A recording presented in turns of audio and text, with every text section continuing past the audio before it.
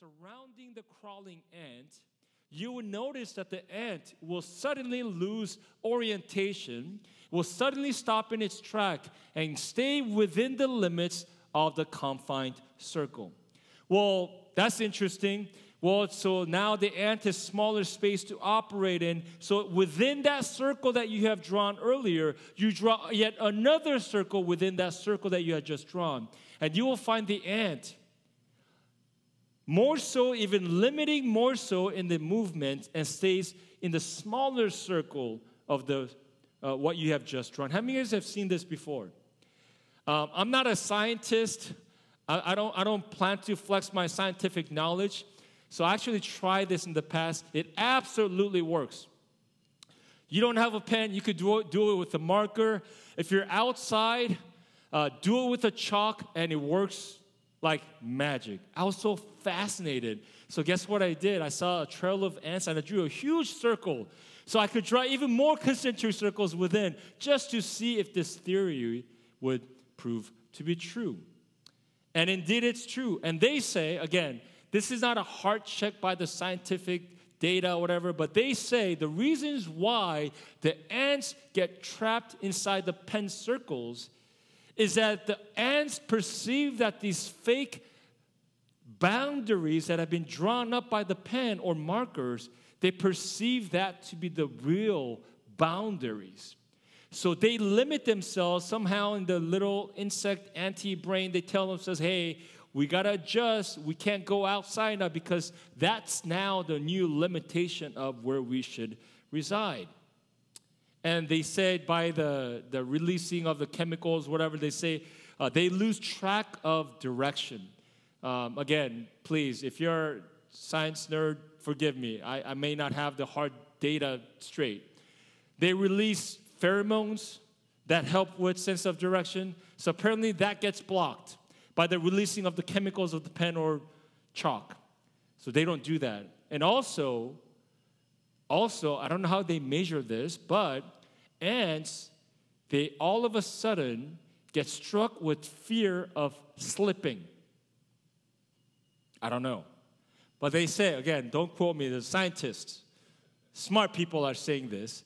So upon encountering, they somehow sense that, wow, the new chemical or the new surface that had just been presented to us, they are afraid that they would not have any traction, so they would then box themselves in a new enclosed circle.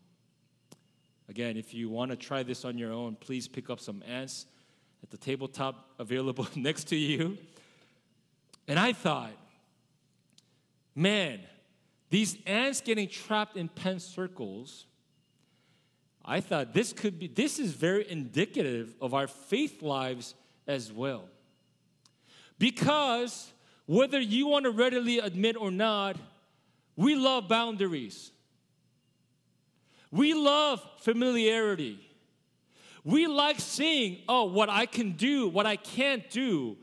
I love, if you're any business of managing budget or finances, even for your own home, is it not true that we need to know the boundaries of how far our finances would go? Actually, that's called what? Responsibility.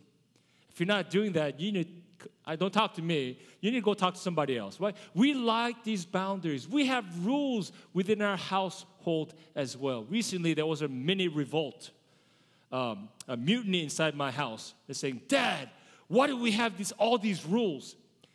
And then they said, all of these rules are for you. You like these rules. You need these rules. I'm like, oh my goodness, my world is falling apart. We like these boundaries because these boundaries give us a sense of what? Security. These boundaries give us a sense of what? Sense of control. We like understanding what we are walking into. We don't like uncertainties. So in the way that we live our lives, we live our faith lives inside the box. I'm not belittling you. I'm not marginalizing you, but in a way that if God were to see us in the way that we operate out of our faith, I wonder if we should be perceived as little tiny ants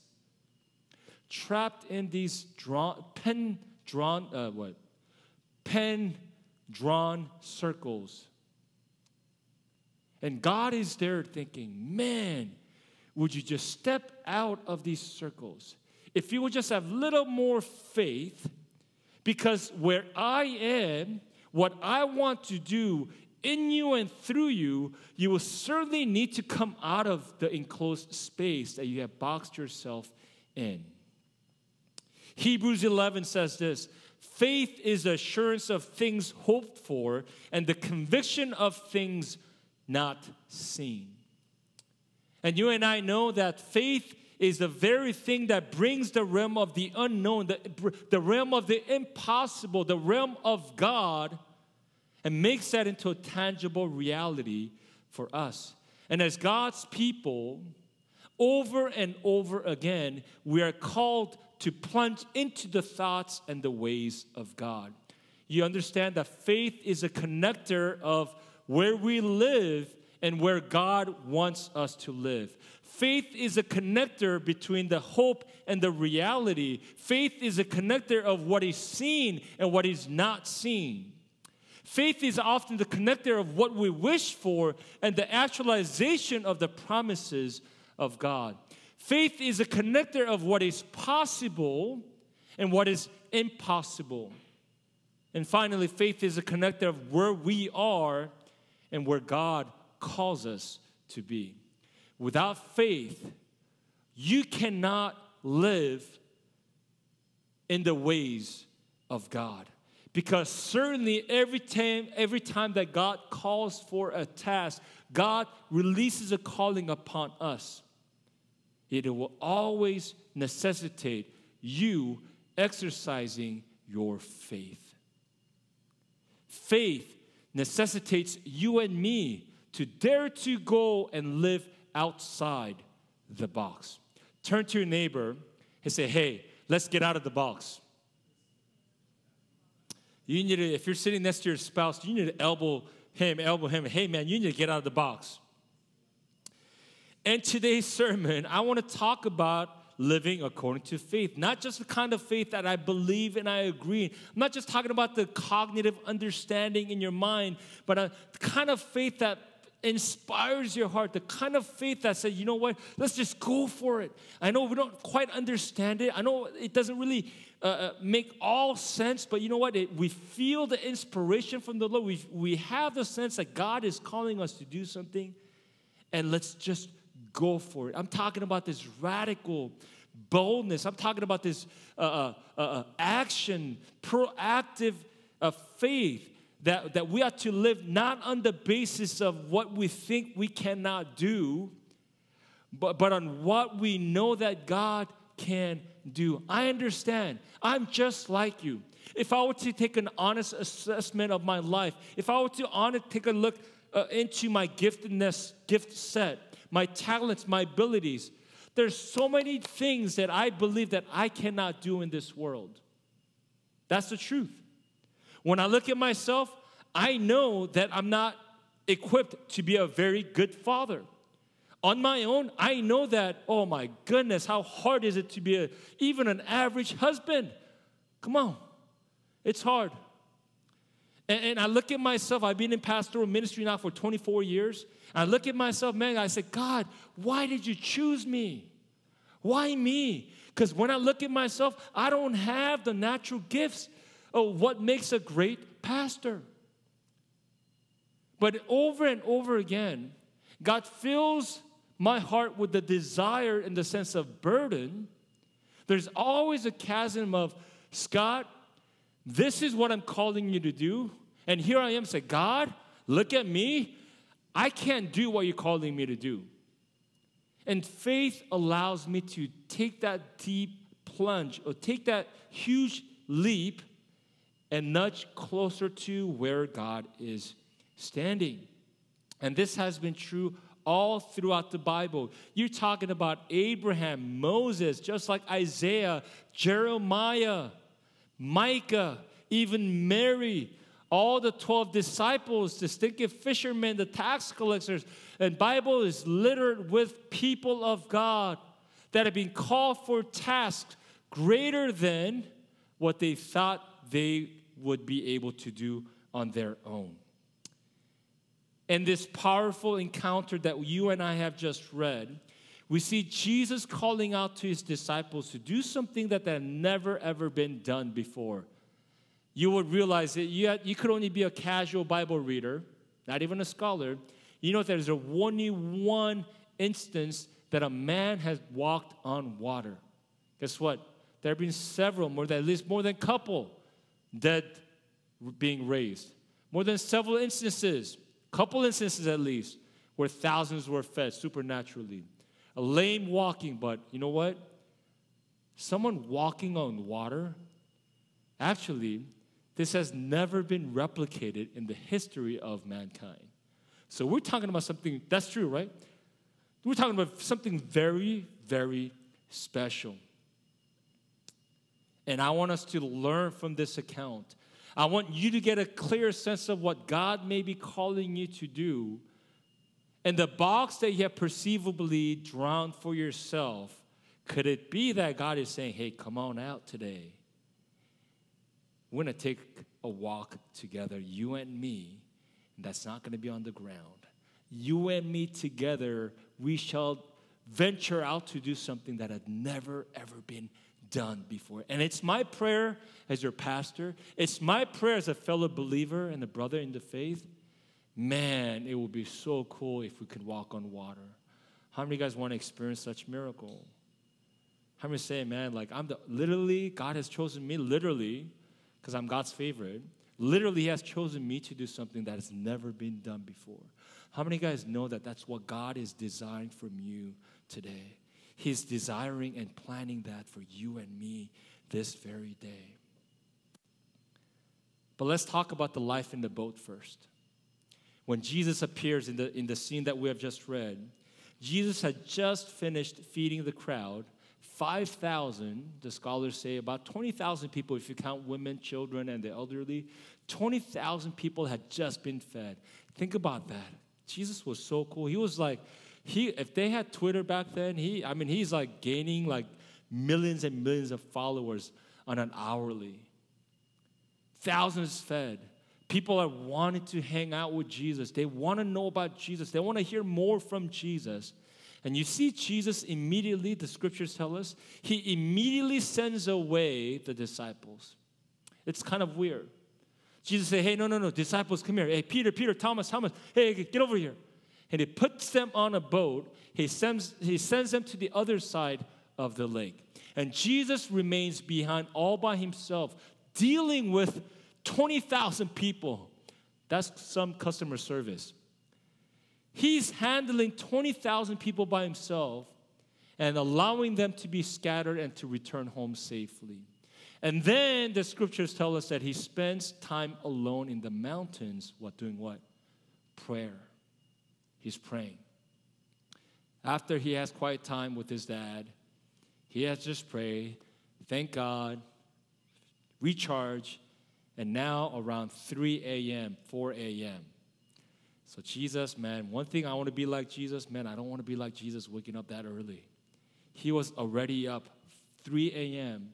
and he's now having to catch up to what? The disciples, because they're one team. What happened to the disciples? They were well ahead of Jesus, so they're in the middle of the lake. Jesus has to catch up. I think he could have flown, but he chooses to, what? Walk on water. And he's walking towards the disciples. Verse 25. And in the fourth watch of the night, he came to them walking on the sea. When the disciples saw him walking on the sea, they were terrified and said, it's a ghost. And they cried out in fear. The disciples were terrified. I want to just convey something very cool here. The word terrified, it's not fear. Normally, if you know a little bit of a Greek etymology, the Greek word for fear is normally what? English word, this is where we get the word phobia. It's actually phobos. So when you think about fear and being scared, we should come into the word, that word should be fear. But it's this word that's conveyed here is not fear, it's actually terrified. In the original translation, it has the nuance of they were greatly disturbed. Being terrified, they were disturbed, meaning disturbance is different than being afraid or being scared. Meaning, the author is conveying that they were troubled because this is something that they have never encountered before. They weren't emotionally afraid. Rather, they were troubled because they didn't know what to make of what they were seeing. So the disciples are terrified by the sight that Jesus was walking on water. Because this was so out of the norm. It was so beyond their comprehension, they didn't know what to make of it. So the disciples were terrified. They said, "It's a ghost." And they cried out in fear. You see, when God is about to move in your life, when God is about to do something special in your life, when God is about to call you onto something new and something awesome, you will often feel this way. It's not just the fact that you are scared. You are so unfamiliar with what God is about to do. And this is where most people stop. And we say, "God, I thank you. I love you. I love that you love me. You care for me. But God, what you are asking me to do, I've just never done it before. I've just never seen it before." Say, "God, I'm sorry." And this is what we do. We admire Jesus from far, afar. We're amazed by what He can do. Come on, somebody. But we are never amazed or impressed what we can do, what we have been called to do in response to what God has shown us. Come on. And we live our lives because, man, look at this circle. Woo. I'm drawing these circles with scented pen, baby. Pretty colors. All the while, God is saying, "Man, let's erase these lines. Don't you want to stand where I am?" And we listen to the people. We look around. You know what? This is a separate sermon. You know what? When I read this, you know what my frustration is? Why is it just Peter that's walking on water? I mean, when I look at it, what about the 11 other disciples? Oh man, you buffoon. You don't even have to be the first one. Peter took all the risk. At that point, we should read, guess what?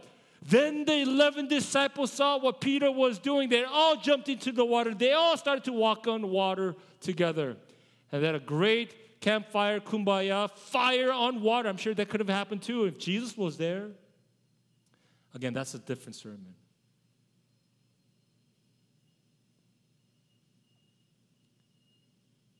And at the height of their anxiety or Jesus' anxiety, I think that, the anxiety of these disciples, Jesus says, "Take courage. Do not be afraid. It is I."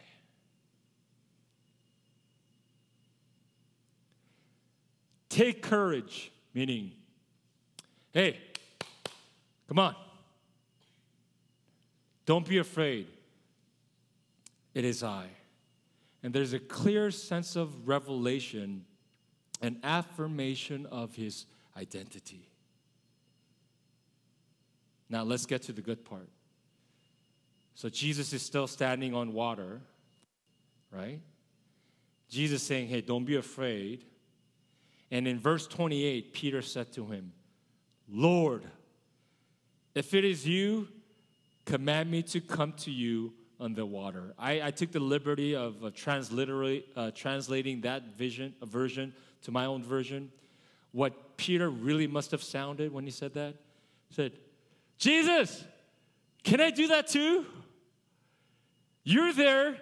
Can you make me walk on water too?" I think, it's so written formally, but in that setting, Peter is like geeked out. Peter is like excited. He was sleeping. He was terrified like everyone else. But immediately the sense of fear, the being terrified, gets replaced by the excitement of the prospect of doing something so radical. And Peter says, "Jesus, if it's you," I love that. "If indeed it is you, if you are indeed the person that you say you are, if you're the person, the same rabbi that I know that I've been following, then certainly command me to walk on water." Peter's humility is also underscored here. Peter understands that what he's about to do, he could only do if the Lord permits him to do. Come on. And he says, God, if it's really you, certainly you are going to command me to walk on water as well. And Jesus says, sure. Hey, man, let's go. Let's do it together. Let's go surfing together. I'm not a surfer. I've tried. It's very difficult. He stands on water. Let me say this, guys. If you want to walk on water, you have to get out of the boat. If you want to walk on water, you have to leave the place of your comfort and security. If you want to walk on water, you have to dare leaving the place of which you have been. If you want to be where Jesus is, that requires you to leave behind where you had been. You see, leaving activates God. Leaving activates God. The call came for Abraham. I will make you into a great nation. But what did God say? But if that were to take place, then you have to leave this land of Uz. The place that made you wealthy. The place and the land that made you a master of 2,000 plus servants. Again, you have a good life, but I'm calling you to make you into a great nation. That required Abraham to leave first. Moses, before he became this great leader for the nation of Israel, what did Moses have to do? He had to leave the life of being a shepherd and a scared runaway murderer. Moses had to take a step of faith, had to leave a place of familiarity and security. And do you remember what's the modern comparison? It's like Moses was a hot mess. Chapter 3 of Exodus. He kept saying, God, this is not me. God, I can't do this. I can't even speak. You got the wrong guy. Take my brother, Aaron. And God kept saying over and over and over again, saying, dude, I got the right guy. I promise. I put it down, Moses. Please come. Moses had to leave the place of security and familiarity. Joshua had to leave behind the wilderness that they were part of for 40 years. David had to leave his life of being a shepherd. As obvious and simple as this may sound, you cannot walk on water if you do not leave the boat. You cannot live for God unless you will leave for God. Come on, somebody can say amen right there. Let me say that again. Let me give you one chance. You cannot live for God unless you're able to leave for God. Some of you guys, you have not truly lived for God because you have always been unwilling to leave. You have always admired God for what He could do, but you've never truly participated and joined in what He is calling you to do in your life, which is a really sad thing. This is why for me, as I'm a little bit older in the faith now, I'm more concerned about what the other disciples did not do. Because Peter, we'll come back to this. That guy, Peter, got to walk on water. Not once, twice. But we see no recordings of the other disciples. Meaning they lived the rest of their lives while being fully present in when this miracle took place. Guess what? They're just mentioned as the bystanders and the audience. Dear brothers and sisters in Christ, may you live as the main players, main characters of what God is calling you to do. Not as a backstage prop, not as a man 1, woman 39, or tree, because you're tall, or grass. But we got to participate. We got to leave the boat. We got to leave the place of security. Is this making sense, guys? We have to not be like these ants, living inside these pen-drawn circles. We have to dare to live outside, because Jesus is saying, hey man, I'm over here, look at me. And he says to you, take courage. Dare again what I'm showing you that you can do. Read with me, verse 30 now. But so now, are you tracking? Peter sees Jesus. He asked for permission if he could walk on water. Jesus says, come on, you could certainly walk on water. So Jesus is on the water already. I don't know how many steps he's taken, but he's walking on water. But verse 30, but seeing the wind, everyone say with me, seeing the wind. Seeing the wind, he became frightened. Here, the word is phobos. And beginning to sink, he cried out, Lord, save me. Immediately, Jesus stretched out his hand and took a hold of him. Said to him, you have little faith, why did you doubt? And friends, I want to tell you, you have to fix your eyes on Jesus. Let vision move you. Vision, and see what God sees. Keep your eyes fixated upon the one that is called you. We cannot walk on water when we lose sight of the one who has called us. At any moment, maybe congratulations for being brave enough to step out of the boat. But you understand that living the new life outside of the boat requires brand new faith. It requires it to maintain the level of faith because the life is now different.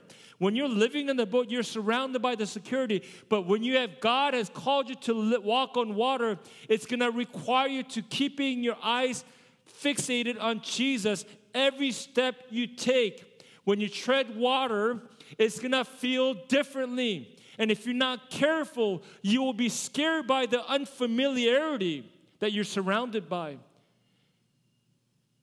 And I want to encourage you guys, keep your eyes fixed on Jesus. Your goal is now, we didn't leave the boat so we can say, hey, we left the boat. Remember, we left the boat because we want to say, now we want to walk on water. Come on, somebody. And for you to continue to walk on water, you and I need to be fixed on Jesus. Keep your eyes fixed on Jesus. And we cannot be afraid. And I hope Peter understood that when he got out of the boat, that was not the time to ask for a smaller boat or jet ski or life, life vest, or what is it, the floaty thing that's not the time to be asking for. The new life that he calls you to live outside of the boat necessitates that you keep your eyes fixed on Jesus. What are your eyes set upon today? Where does the source of your security and confidence come from?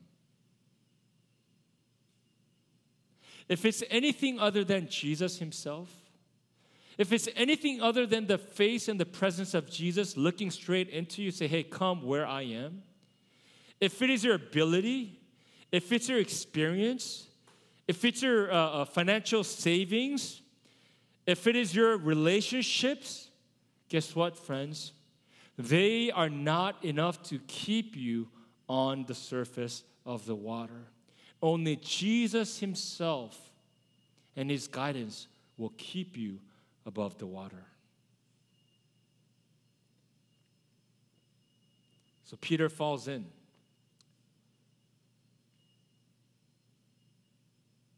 Verse 31. Immediately, Jesus stretched out his hand and took hold of him and said to him, you have little faith. Why did you doubt? Here, Jesus rescues Peter. Guess what? Peter kind of failed. Do you guys think Peter failed here? None of you guys? Do you think Peter succeeded? You guys are so indifferent. Do you think Peter did great? Do you guys like what Peter did? You guys don't like what Peter did? Oh, you guys, some of you guys, now split. Okay, now who's the faithful side? They think Peter did okay. They think Peter didn't do so well. Well, Peter fell into the water. Jesus immediately rescues him. And Peter's saying, Lord, save me. I think in the past I read it in this tone. When it says, Peter, why did you doubt me? This is a tone that I had read in the past. You have little faith. Why did you doubt? I think that voice conveys, man, Peter messed up.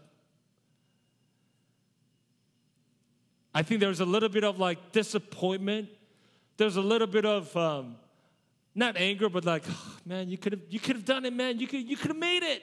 Like, I think that's the tone that I had read up until these past 2 weeks.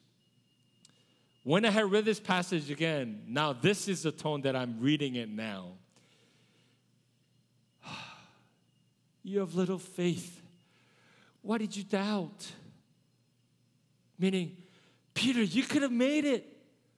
You could have done it. Don't feel bad. And for me, I don't know. There's less disappointment in the way that I read this passage now. There's certainly no remnant of anger on Jesus' part when he's saying that. He's not full on raging, Peter, why did you do that? You brought shame to me. You call yourself a disciple? You call yourself my follower? Oh, you have little faith. Oh. Can you see like Jesus raging? Like if you grew up in maybe like an Asian church, maybe that's the tone that you've heard in. Oh, you failed again. How dare you? Ask Jesus to do something and you couldn't even last a full hike. But this time when I read it, I see Jesus full of compassion. He's in fact proud of Peter. He's like, man, out of the 12, you wanted to do this. And I'm going to do this again with you. 2 weeks ago, I achieved a small dream of mine for my life. Actually, 2.5 weeks ago, I took my 14-year-old son, and he's now official member of the 24-hour fitness gym. What? Sad. You guys are not impressed. You guys know exercising gym has been a big portion of my whole life in the past probably almost 30 years of my life. And finally, he's of the age, and the summer discount certainly helped. So he's got 3 months free and only $17.99, guys, I swear to God. I'm not even getting commission here. So he said, Dad, I want to work out. Can you take me to the gym? So I'm like, wow, I don't even have to make him. So we signed up, 10 minutes, and we're getting our first exercise in. And the whole time, please, you guys know how my family doesn't like when I talk about them. So use your own discretion. So we're at the gym, and it's the funniest thing. As soon as we clear credentials, we go in.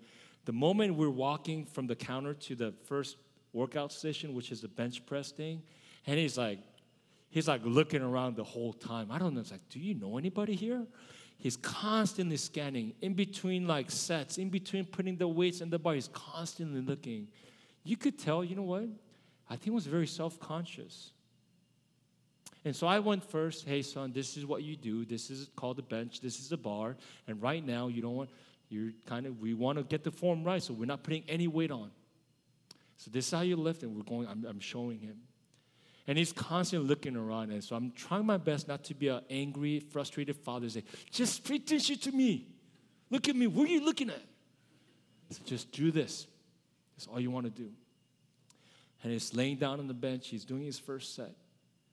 And he's looking around too. He finishes his first set. He gets up. And then so I put my weight and I do it. And he's looking around. And I think he felt that doing the bar alone was not enough. I think he put it upon himself that he had to do more. Said, Dad, do you think I could try this on? You know what I'm thinking in my head? Bro, it's your first day. Take it easy. Get the form right. But it's like, sure. So I said, which one do you want to do? It's like, and he took the bigger one, which is a 10-pounder. I don't think that his brain worked quickly enough. It's like, that's 10 times 2. That's 20 pounds. That's almost 50% more than what he just barely did. He's like, yeah, Dad, this one. So I put on the 10. All right, man, your wish is my command. And as soon as he lifted, I helped him lift it, he went like, and then his face and he said, oh, Dad. And he shyly, nervously, I helped him up. And then he gets up. I think you could sense he was so embarrassed. He almost felt bad that he asked me to do something. But he had no idea how heavy that weight was for him. And he was almost like embarrassed to ask me to help him up. And I took the time right there to say, son, great job. I'm actually proud of that you wanted to try this. Do you think at that moment there was, you guys know that you guys always give me this negative rep. It's like, never go to the gym with Scott. Some lie from the pit of hell. Don't believe that. I'm a nice guy. You guys perceive like, oh, when Sammy couldn't do it, you probably yelled at him. I'm not that guy. I told him, I said, son, you did great. I'm actually proud of you that you're willing to do something. I said, son, if anything, you want to go for it when Dad's around. And I just assured him. And the whole time he's looking around because you know what he's thinking? Did somebody see me? He's probably feeling that.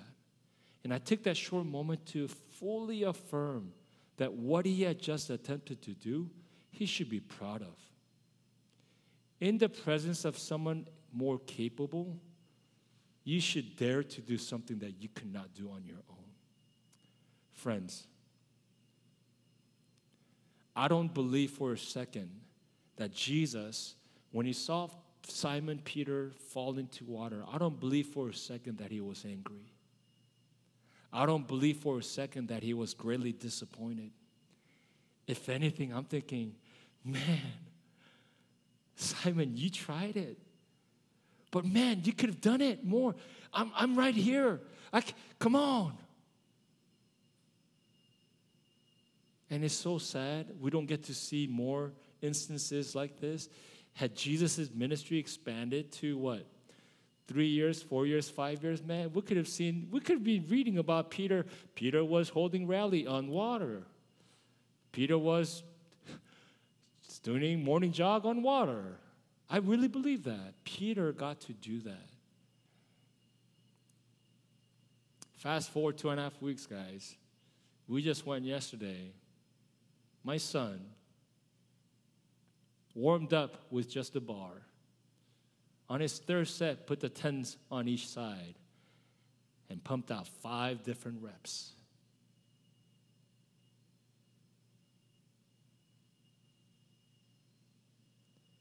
Sometimes you and I are required to leave the place of comfort and familiarity.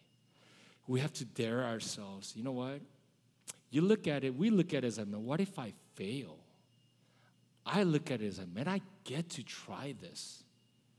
And who cares? Who's watching? Who's the one that called you to do this? If God is the one calling you to do this, who cares if the rest of the world is laughing at you? Who cares if the rest of the world is criticizing you? Man, are you sure you're doing this? It doesn't really make sense. But when you're infused with a sense of God is the one, you guys get my gist. So as I close today's sermon, I want you to be familiar with, where is Jesus standing in your life? Is he next to you? Or is he in front of you? and is a little bit distant from you. And I want you to survey where he's standing, where he's calling you to be, what he's calling you to do,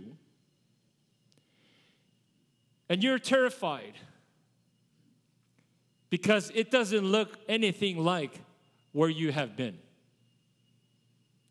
It doesn't look anything like what you think you can do on your own.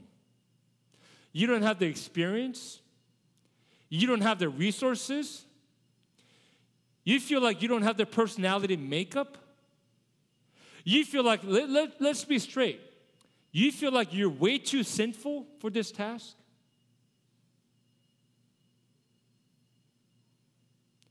All throughout scriptures, God is about calling those that are broken, those that are inadequate, the Gideons and Moseses, the Davids, and He continues to elevate them, continues to charge them into places of the unknown, places of the amazing places that where you and I can't dare go. I close with this today. Your dreams, your plans, your ambitions, make sure that that's where Jesus is standing. Because if they're just simply your dreams and plans and Jesus is not there, guess what? You're going to sink. First step. And you're going to wonder, like, why am I not moving forward? Make sure that Jesus is standing where your eyes are set upon. And pray, Jesus, be thou my vision. Let that be your cry. Let that be your prayer.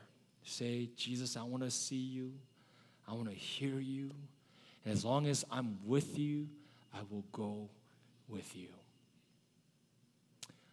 Let's get the praise team to come on up. Let's pray together. And I want you to reflect for the next couple of minutes.